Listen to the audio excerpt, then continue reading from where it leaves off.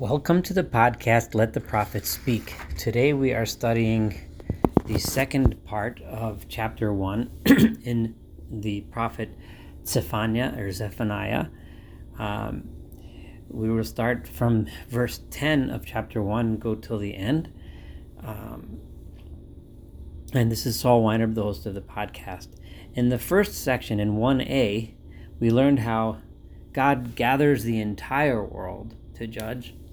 And then we zeroed in on the human beings, and then zeroed in on the people that the prophet was addressing, the people of Judah. And then God continued to zero in on saying, I am going to there punish the evil and wicked people of Judah. Today, we're going to continue. It's more fire and brimstone, so to speak, more discussion of the destruction that is to come. And we have a similar pattern of zeroing in, starting out talking around the city, the different neighborhoods, and zeroing little by little till we get to the people themselves, the guilty ones themselves. So we can start from verse 10. V'hayav vayomahu, and it will be on that day, Noam Adonai, says God. Kol tza'aka, there will be a sound of crying, mishar hadogim, from the fish gate. This was one of the gates of the city of Jerusalem. V'lala min ha-mishneh, and there will be wailing coming from the Mishneh. Now there's various understandings of what the Mishneh is. This could be the home, some commentaries say it's the home of the second to the king, or the apprentice, or the assistants to the king, his Mishneh, his second in charge. It could also be Mishneh, the place of learning, as how the Radak explains it. But we start from the gates of the city, then we move to some of the major buildings of the city. V'shever gadol mehagvos, and there will be a sound of great brokenness coming from the hills that surround the city. Helilu yoshvei hamachtesh, the people that dwell in the valleys near the city will be crying out the low places. Why? Ki nidma kol am Canaan, because ki nidma kol am Canaan, because all of the Canaan sometimes refers to the land of Canaan, the land of Canaan. Here, Canaan much more likely means a tradesperson, a person that a merchant. So all of the merchants of the nation have all ended. They've all been silenced. They've all been punished. Clearly, Zephaniah, the Navi here, is referring to the punishment of the people who were corrupt in business. Nichresu kol netile kasef, all the people that traded in money, that traded in silver, they are all been cut off. Because again, he's zeroing in on those that had the corruption, that were guilty of corruption. And God continues to zero in even closer. Achapeses Yerushalayim b'neiros, I am going to search out Jerusalem with candles. I'm going to look in every nook and cranny until I find the ones that are guilty. Ufakadeti al hanoshim, and I will punish the men, the people. Hakofim al shimrehem. This is an interesting phrase. Generally, kafu, the kuf fe aleph, means something that's still, something that's settled, something that's not moving around. Al shimarem refers to the little bits and particles and stuff that gathers at the bottom of a glass or a barrel of wine. And as you know, when you shake up the fluid, it all gets mixed in. But when you let it sit still, it all settles down to the bottom. The people who are at peace, sitting in their home, thinking they're going to be fine, everything's going to be okay, I can go about my corrupt business, I can go about, being oppressing others, stealing from others, and so on, but everything's going to be fine. Those are the people that are kofim al shimrehem. They're sitting at peace, sitting as if nothing's going on, at peace, like a cup of wine that no one's touching, no one's drinking. It's just sitting there, and everything is settling down. Ha'omrim bilvavam, those people who say in their hearts, they say to themselves, Lo yitiv Adonai v'lo yoreah. God doesn't do anything. He doesn't meddle. He doesn't do anything. He doesn't do any good. He doesn't do any bad. God's not something I need to worry about. I'm going to search those people out. and I'm going to find them.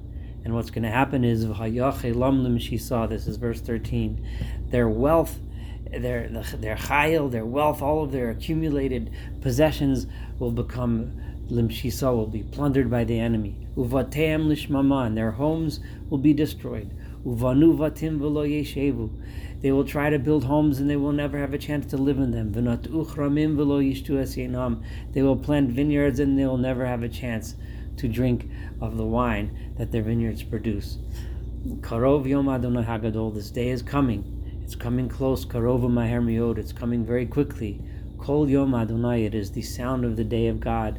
Mar Tzoreach Sham Gibor, how bitter is the screaming that the powerful men, the people, presumably the soldiers that tried to defend the city when they're attacked, how much are they going to scream when they get overrun? Yom Evra HaYomahu, that day is going to be a day of anger. Yom Tzara Umetzuka, it's going to be a day of suffering and a day of getting crushed, getting squeezed. Yom Shoah Umeshua, it is a day of Shoah. In modern Hebrew language has used the word of a Holocaust, just terrible horror. Shoah, and a day that's full of horror. Yom Choshech Va'afela, a day of darkness and gloom. Yom Onan Va'rafel, a day of clouds and a day of dense fog. Yom Shofar Utrua, a day of blowing of horns. These are the horns of the shofar that's blowing, that the enemy blows when they're coming to attack. Al Ha'orim Habitzuros, as they're attacking the cities that are fortified. Val Hapinos Hagvohos, and the tall corner towers. If you imagine a medieval walled city with large towers in the corners, those are Pinos Hagvohos, the large corner towers. Va'atzeirosi la'adam, and I'm going to make people suffer. V'holchu ka'ivrim, and they are going to wander around aimlessly like blind people. They can't see, they're just going to be wandering around aimlessly in the confusion of the suffering. Kila Adonai chata'u, why? Because they sinned to God. V'shupachtamam ke'afar, and their blood will be spilled like dirt. Ulichumam kaglalim, and their flesh will just lie in the streets like piles of dung. This last verse here of this chapter is verse 18, and I'm about to read, is one of the ones that did make it to the big league, so to speak. It became quite popular to be used in various fire and brimstone style sermons. Gam kaspom, gam zuhavam, lo yuchal lahatzilam biyom evrat Adonai. Not their silver and not their gold will not be able to save them when the day of God's anger comes. No money is going to pay your way out of it. It's uveish kinaso, and in the fire of God's wrath, there's no way to be saved. Te'achel kol haaretz, it will eat the entire land. Ki chola ach nivhola yaseh, because it will make complete destruction. It will make a consuming nivhola, consuming the destruction yaseh askol yoshvei aretz, to all of the people, all of the residents of the land. I know this wasn't a very pleasant chapter to read, but Zephaniah is again pointing out, number one, how terrible the destruction is going to be, but he also pointed out and that there's a reason for it. The reason was the corruption, and that God is going to also, within this vast destruction, you also have the image of God searching with candles to find the people who really deserve the punishment.